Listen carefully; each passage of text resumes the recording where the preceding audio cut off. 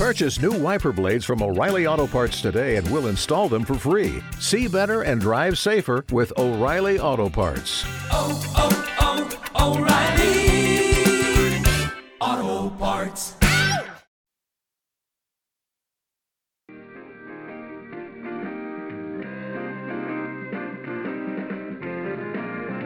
This is the day that the Lord hath made. I will rejoice and be exceedingly glad.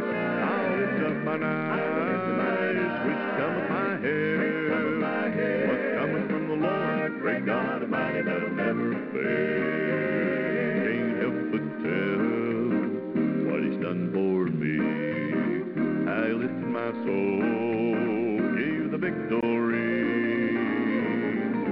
Set my footsteps to walk and ride, gave me eyes to see the light. This is the day that the Lord has made. This is the day that the Lord has made. I will rejoice, and exceedingly glad. I'll lift up mine eyes, which cometh my head. What cometh from the Lord, great God Almighty, that'll never fail. Let the heavens rejoice, and let the earth be glad. Let the hills sing forth, and let the sea roll by. Let the earth, let the sea, let the wind, and let the rain, let the sun, let the moon, let the young, and let the old. Let the church rejoice, let the church rejoice, let the church rejoice and be exceedingly glad. This is the day that the Lord has made. Let heaven, let the earth, let the sea, let the wind, let the rain, let the sun, let the moon, let the young, let the old, let the church rejoice, let the church rejoice and be exceedingly glad. This is the day that the Lord has made. That the Lord my God already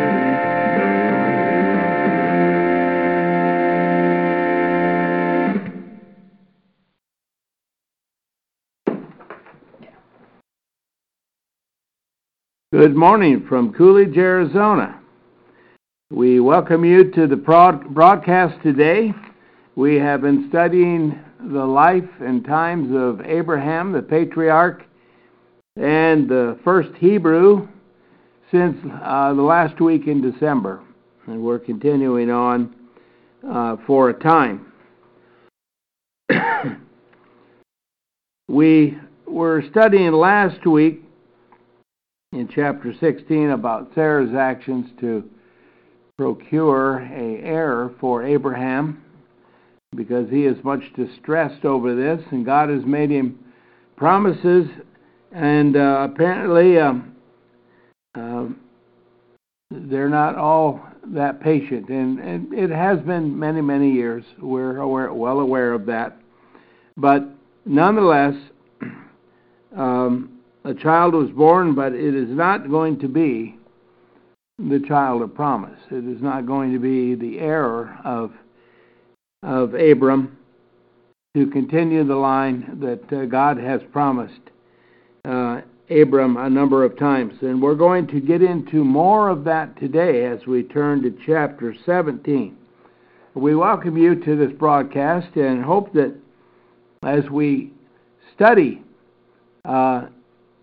Abram and his wife and his travels and all that he did, that we will see the connection between Abraham, as he would be known in this chapter from now on,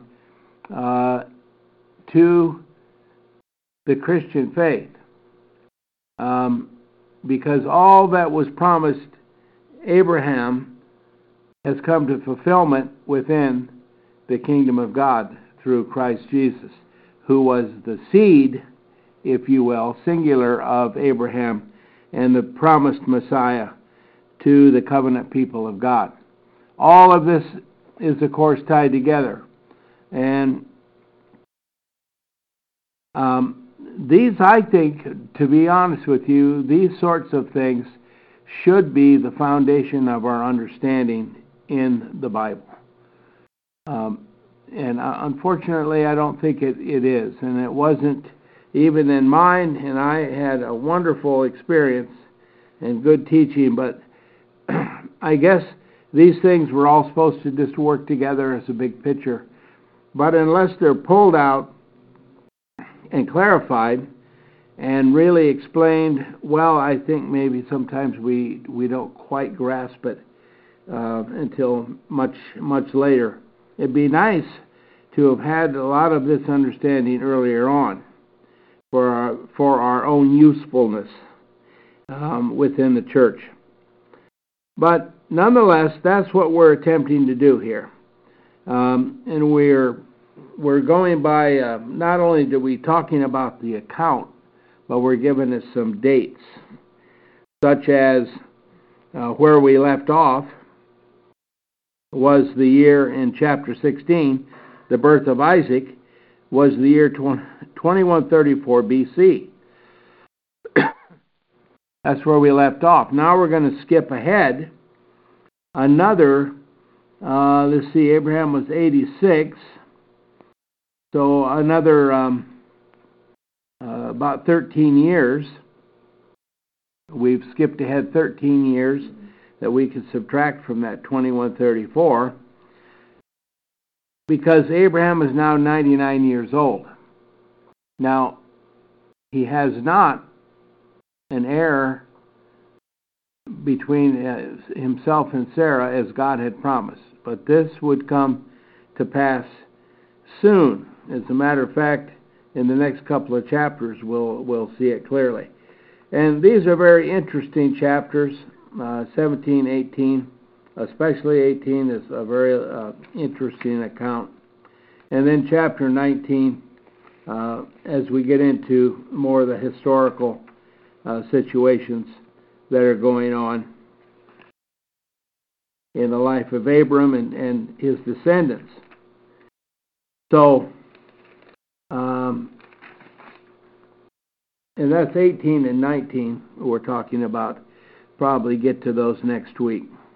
Not in complete reading, but still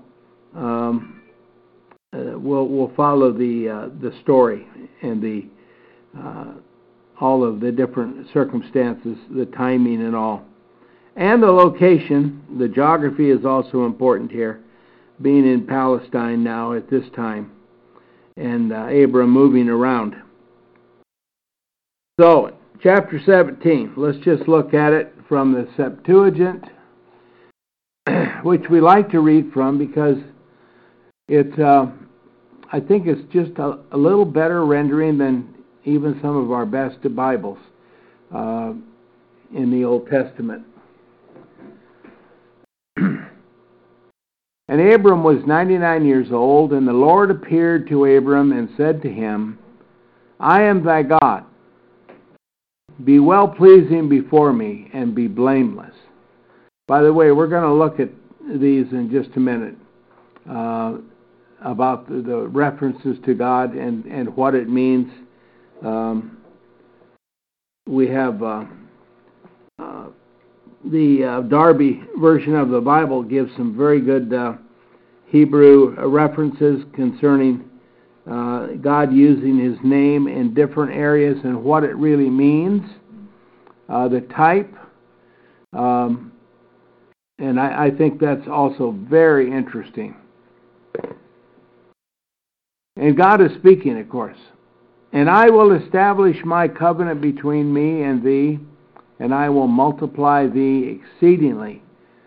And Abram fell upon his face, and God spoke to him, saying, now this is a position of deference and worship that the people of the Oriental people are still doing. As a matter of fact, that's a position of submission to a higher power or an authority. Verse 4, and I, behold, my covenant is with thee, and thou shalt be a father of a multitude of nations. Now that's a good translation there. And thy name shall no more be called Abram, but thy name shall be Abraham. For I have made thee a father of many nations. And I will increase thee very exceedingly, and I will make nations of thee, and kings shall come out of thee. And I will establish my covenant between thee and thy seed after thee, to their generations, for an everlasting covenant, to be thy God, and the God of thy seed after thee. And I will give to thee and to thy seed after thee the land wherein thou sojournest, even all the land of Canaan for an everlasting possession, and I will be to them God. The God. I don't know what that A is doing in there. Nonetheless. Now, this is God speaking to Abraham in the first 8 verses. I want to point something out.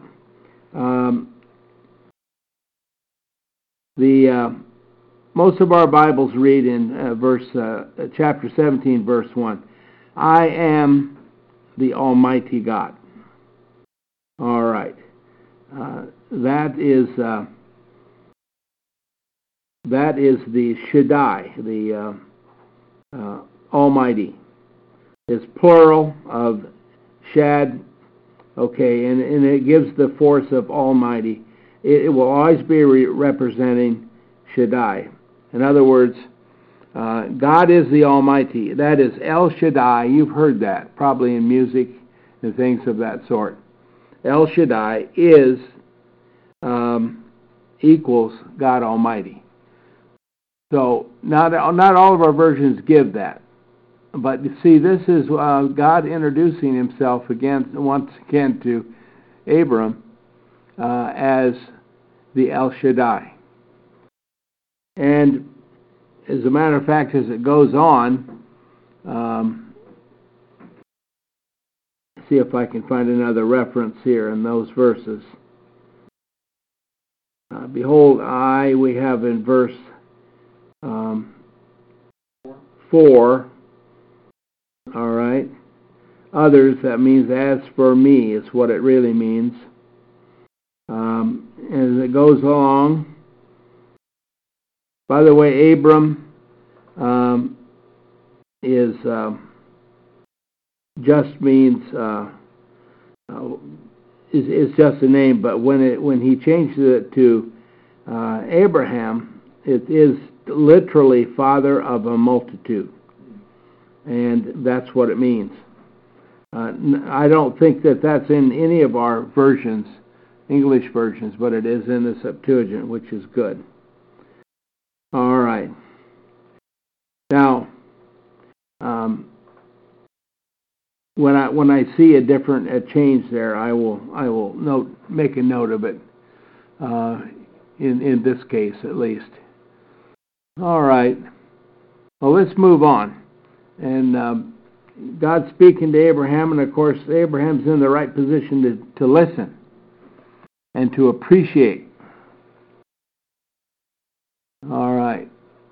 Verse 9. We're coming to some of the covenant situations that God is going to now put in place for Abraham, who is the patriarch of the Hebrew people, the patriarch of Isaac and Jacob, and the sons of Jacob that would make up the nation of Israel and the Jewish people in the whole. So, verse 9, and God said to Abraham, now we'll find that this is the way it'll be now. He's no longer Abram. Thou also shalt fully keep my covenant. You see how God is so specific. Abraham is not just the king of the covenant. No. The king of the covenant is still the one who instituted. God is the king, if you will. Abraham is going to be obedient to the covenant as every other person was called to be obedient to this very same covenant. And I think that's important. The same way we don't have power figures within the Church of Christ. Christ is the head of the church. There are no other power figures within the church. And we have the same thing within this covenant. I don't think that the people really accepted this all the way for a long, long time. But nonetheless, this is coming back to the foundation of it. I think this is critical to know, that Abraham was also obedient to the covenant. Thou also shalt fully keep my covenant, thou and thy seed after thee for their generations, all of them. And this is the covenant which thou shalt fully keep between me and you, and between thy seed and after thee for their generations. Every male of you shall be circumcised, and you shall be circumcised in the flesh of your foreskin, and it shall be a sign of a covenant between me and you. And the child of 8 days old shall be circumcised by you.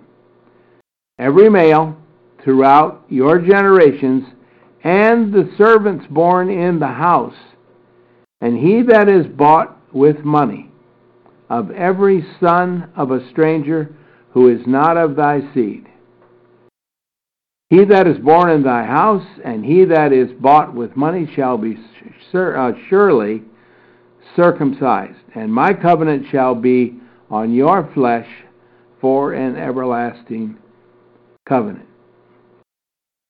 By the way, the idea of the everlasting covenant means as long as the covenant is in place, all of these things are to be in full mode. That goes for all of the promises, all of the territorial geographic properties, things of that sort. And this is where we've fallen away from understanding the Scripture.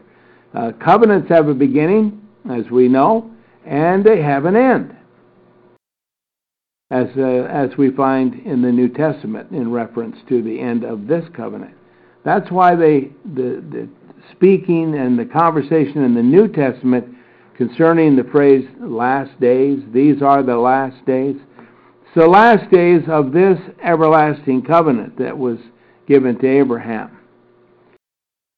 Let's go on, verse 14. And the uncircumcised male who shall not be circumcised in the flesh of his foreskin on the 8th day, that soul shall surely be utterly destroyed from his family, for he has broken my covenant. Now, these are the ordinances, and they were withheld, and they were obeyed. All right, and right. Now, the idea of circumcision in the modern world is a different thing. Has nothing to do with this. Has a lot more to do with what medical professionals felt and things of that sort. Nonetheless, this is for the covenant people very long ago. In verse 15, yes. The truth of what it represents is still upheld in the new covenant. It is, and that's why that's where it really finds its value. Right. Yeah, the circumcision of the heart. It's made. It was for a sign. It was to just make a distinction between the covenant people and others that not part of the covenant. So obviously, if you were unwilling for this, then you had no part with the covenant people, which means you were not in the family. You did not benefit from the family. You were on your own. So being utterly destroyed from the family, I'm not sure just how far that goes, but it certainly means separation. All right. Well, Neil, the truth of what is written is true as it ever was. But, you always have to study about when, who was writing, who was speaking, who was being spoken to, and when was it going on. And really, if you get those things down, then people don't bring the Old Testament into their now like they were somehow part of it. That's right. And you brought up how we understand the Bible. If we don't apply those things to this material, we would think that we're supposed to do it today. And you're not learning anything. And you're not aware of what's really going on. That is not the sign of being a Christian, being circumcised.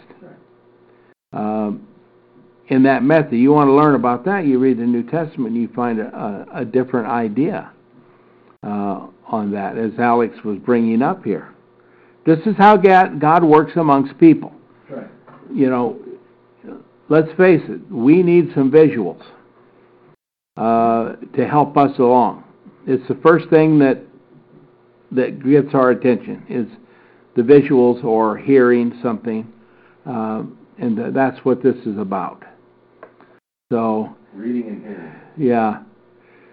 So we're trying to apply all of our translation skills to everything in the Bible, regardless of the how ancient it is. It's all old, and some of it's quite old. But we need to understand it in the historical content and the literary content to understand it at all. That's why God had these words written by those, and that's why He's protected it all these years by His providence. Verse 15, getting close to the end of the chapter here. And God said to Abraham, Sarai, thy wife, her name shall not be called Sarai any longer. Sarah shall be her name. So Sarah means, in the Hebrew, it means princess. That's the definition. I think I mentioned that one other time. But that's what it means here. The name Eve for women has the idea of the mother of all. Sarah is not the mother of all. She's the mother of the covenant people of God, But nonetheless, she's the princess, which is fitting when we consider this being a part of God's kingdom, if you will. All right, verse 16, and I will bless her and give thee a son of her, and I will bless him. Now see, it's not only He's going to give a child, but it's going to be a son. And He will bless that son.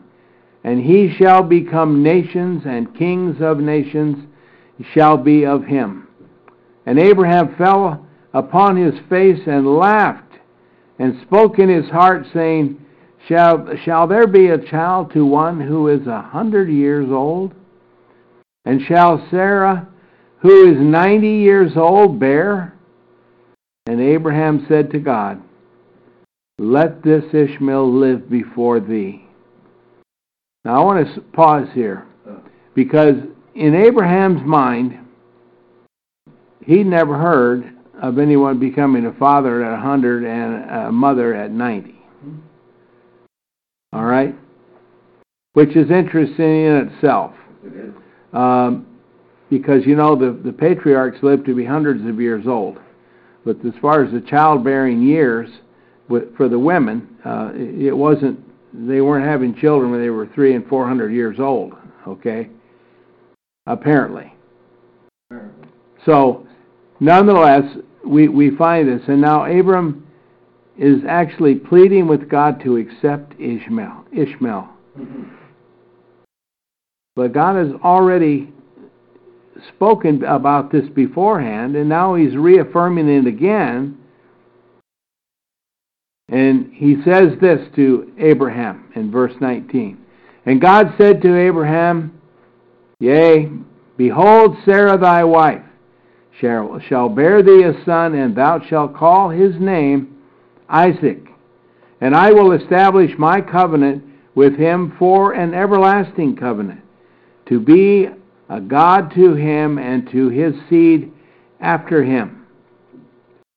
And concerning Ishmael, behold, I have heard thee, and behold, I have blessed him, and will increase him and multiply him exceedingly. 12 nations shall he beget, and I will make him a great nation. But I will establish my covenant with Isaac, whom Sarah shall bear to thee at this time, in the next year. Now remember, they were 99 and I guess 89 at that time, but next year. And he left off speaking with him, and God went up from Abraham. Now let's go ahead and finish the chapter. We're talking about Isaac now, or Ishmael. And Abraham took Ishmael his son and all his homeborn servants, and all those brought with money, and every male of the men in the house of Abram, and he circumcised their foreskins in the time of that day, according as God spoke to him. And Abraham was 99 years old when he was circumcised in the flesh of his foreskin. And Ishmael his son was 13 years old when he was circumcised in the flesh of his foreskin. And all the period of that day Abraham was circumcised, and Ishmael his son. And all the men of his house, both those born in the house and those bought with money of foreign nations. In other words, Abraham's possessions, because they were his, they represented him, and he was responsible for them. That was the law and the custom of that day. All right, so we see a lot of things happening here in this chapter, lots of changes, if you will, that all will pertain greatly to the things that follow for the covenant people. And we find here, as we talked about before, the definitions of God.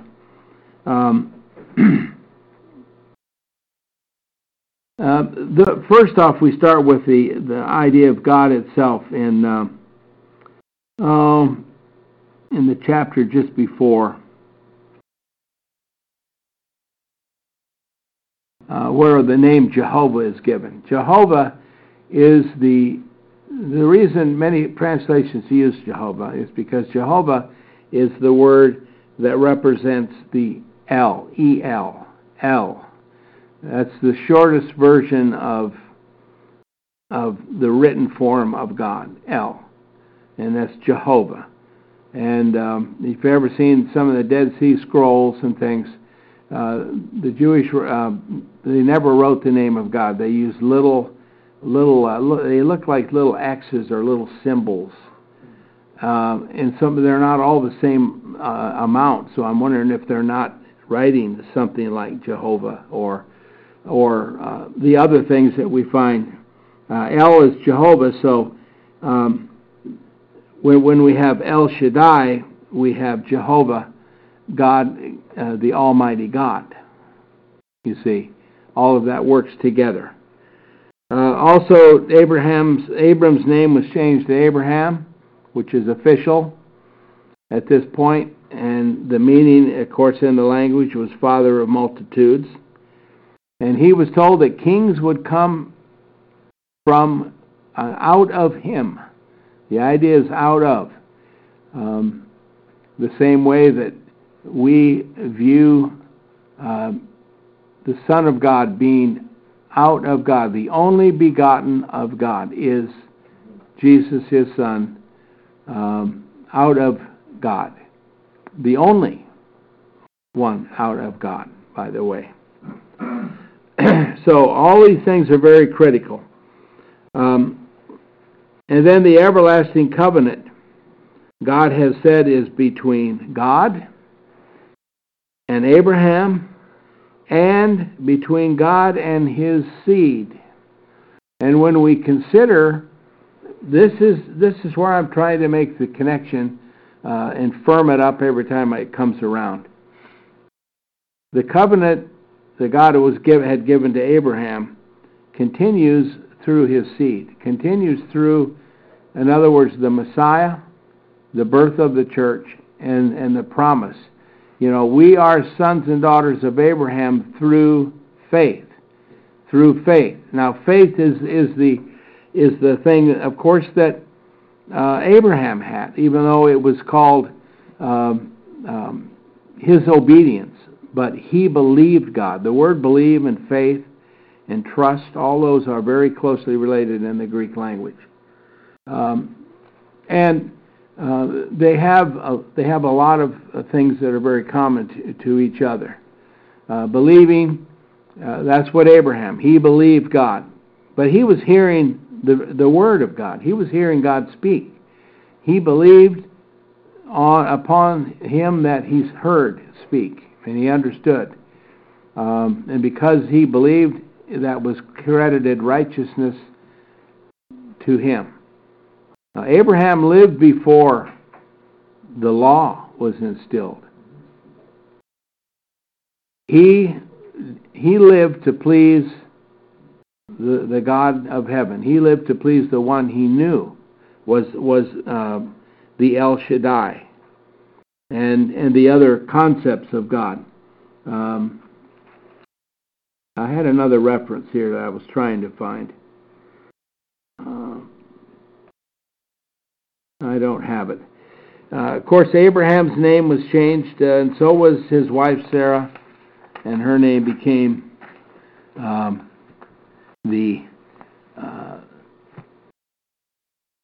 Sarah, which simply means princess, and it would mean the same thing today under those circumstances.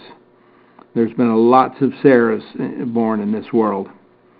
Now, the last thing is that circumcision, the physical sign of the covenant people of God, was instituted by God for Abraham to be obedient to himself and every male in his household from that time forward. So this is why we find, is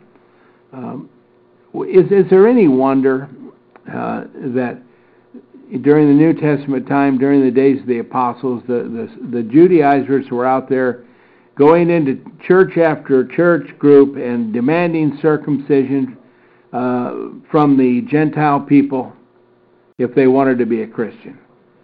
See, they were trying to tie these things together in a physical way when they'd already been taught by the apostles that this was a thing of the past, that the circumcision now was the circumcision of the heart.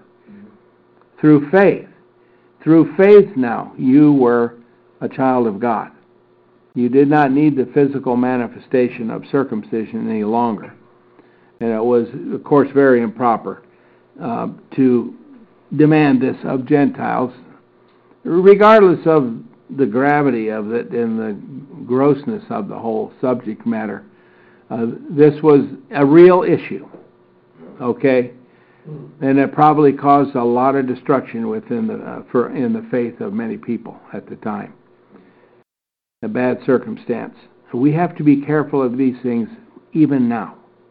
Not circumcision so much, but other things that are laid upon us, if you will. So, I like this whole idea of Abraham and being the father of multitudes, and how he's trying to manifest, how he doesn't even have a son from his wife yet, and yet he's told all of these things. A multitude? What is a multitude? That is almost an uncountable number. Just as God said that the sand on the seashore and the stars in the sky, that's how many in his generation, how many he would come from him. Hard to understand. I want to turn to Exodus, and we can read also in the Septuagint in this Exodus chapter 3. because all these things had a they had a fulfillment in part, or at least a little bit at a time, and then of course a complete fulfillment through the birth of the church and the new covenant. But I want to skip ahead to Moses. Now we're around what I say the date was about 20.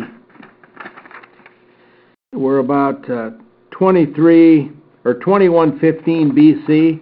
Let's skip ahead to about 1505 BC, during the days of Moses, just before he came back to Egypt. Probably, maybe not that long. It might have been only about 1501 or 1502. We don't know exactly on that. We know a lot of things about his age and all, but this is during the time that Moses was in Midian, and the burning bush, and where the Lord is going to instruct him as to what he's going to do for who? The covenant people of God that had now grown from what we see here in chapter 17, just a handful, a houseful, if you will, to, if we read Exodus, we'll find that there is nearly 2 million Jewish people in Egypt at this time that left Egypt, and there's others that left with them. Anyway, I want to read this. Chapter 3, verse 11 through 17 only. We could read it all, but we don't need to. Well, let me read verse 10 too, because it's talking about Pharaoh. God is speaking to Moses, right? From the burning bush. And now come, I will send thee to Pharaoh, king of Egypt, and thou shalt bring out my people, the children of Israel, from the land of Egypt. You see, these are God's children. These are the covenant people of Abraham, all of them together. And they're all in Egypt at this point. In verse 11, and Moses said to God, who am I that I should go to Pharaoh, king of Egypt, and that I should bring out the children of Israel from the land of Egypt? By the way, Moses knew that he was also a Hebrew at this time. He knew that. But he doesn't feel comfortable back in Egypt. No, he doesn't. And he really wonders why it should be him. Even though, remember who Moses is? Moses was a prince of Egypt. Read Josephus about Moses. He was the top general of the Pharaoh. That'd be the father of the Pharaoh that is now reigning. He was the top general, conquered many lands, spoke many languages, and also could read many languages. Probably one of the most educated people in the known world at that time. A prince of Egypt. That's who he had been. And God spoke to Moses, saying, I will be with thee, and this shall be the sign to thee that I shall send thee forth. When thou bringest out my people out of Egypt, then you shall serve God in this mountain. Now, this is all part of the sign. So, okay, let's move on. Verse 13, and Moses said to God, behold, I shall go forth to the children of Israel, and I shall say to them, the God of thy fathers has sent me to you. And they will ask me, what is his name? What shall I say to them? You see, this was a real issue, wasn't it? Because God was referred to as many things, but it was the Father of the Creator of their people, that the one true God. And God spoke to Moses, saying, I am the being. By the way, that's the translation. Instead of just using the I am part that we're stuck on today, the idea of the being, that's the real subject here. I am the being. And he said, thus shall you say to the children of Israel, the being has sent me to you. And God said again to Moses, thus shalt thou say to the sons of Israel, the Lord God of our fathers. And you see, that's how he was known. Jehovah, El, and all the different phrases that go with El as to the attributes of God. The Lord God of our fathers, the God of Abraham, the God of Isaac, the God of Jacob has sent me to you. This is my name forever, and my memorial to generations of generations. Go then, and gather the elders of the children of Israel, and thou shalt say to them, the Lord God of our fathers has appeared to me, the God of Abraham, the God of Isaac, and the God of Jacob, saying, I have surely looked upon you and upon all the things that have happened to you in Egypt. And he said, I will bring you up out of the affliction of the Egyptians to the land of the Canaanites, and the list of Amorites, Perizzites, Girziites, and Ebites, and the Jebusites. Those are just the tribes living in that land at the time. And this is the phrase here I want to get to a land flowing with milk and honey. Now, God also promises Moses in verse 18 this, and they shall hearken to thy voice, and thou and the elders of Israel shall go into Pharaoh king of Egypt, and thou shalt say to him, the God of the Hebrews has called us, and we will go then a journey of 3 days into the wilderness, that we may sacrifice to our God. All right. And that's how it began for Moses. So the name of God, in a sense then, as translated from the Hebrew, is the being. With a definite article, in other words, the origin of life, if you will, the being. No date on that, it's just the reference is, of course, there is no being before the being. No God before our God. No other God in that idea. So, now that's from the Septuagint. It's a very good reading, and to me, it fulfills partially the idea of Abraham's multitude. And we don't get the number here, but later on in Exodus, we can count them up, person by person, from all the different tribes, and the people that went with them. There were other nomad type people, shepherds and things that lived with the Hebrews and had for many, many years, and they always traveled with them. Matthew chapter 1 gives us the lineage from Jesus all the way back to Abraham, right. And when you start going back that many generations, the multiplication, the math gets very, very large. I mean, we have it all. We have it from one end to the other, and then the other end back the other way. And then we have all of this in Genesis as far as the lineage goes. We've just got so much proof.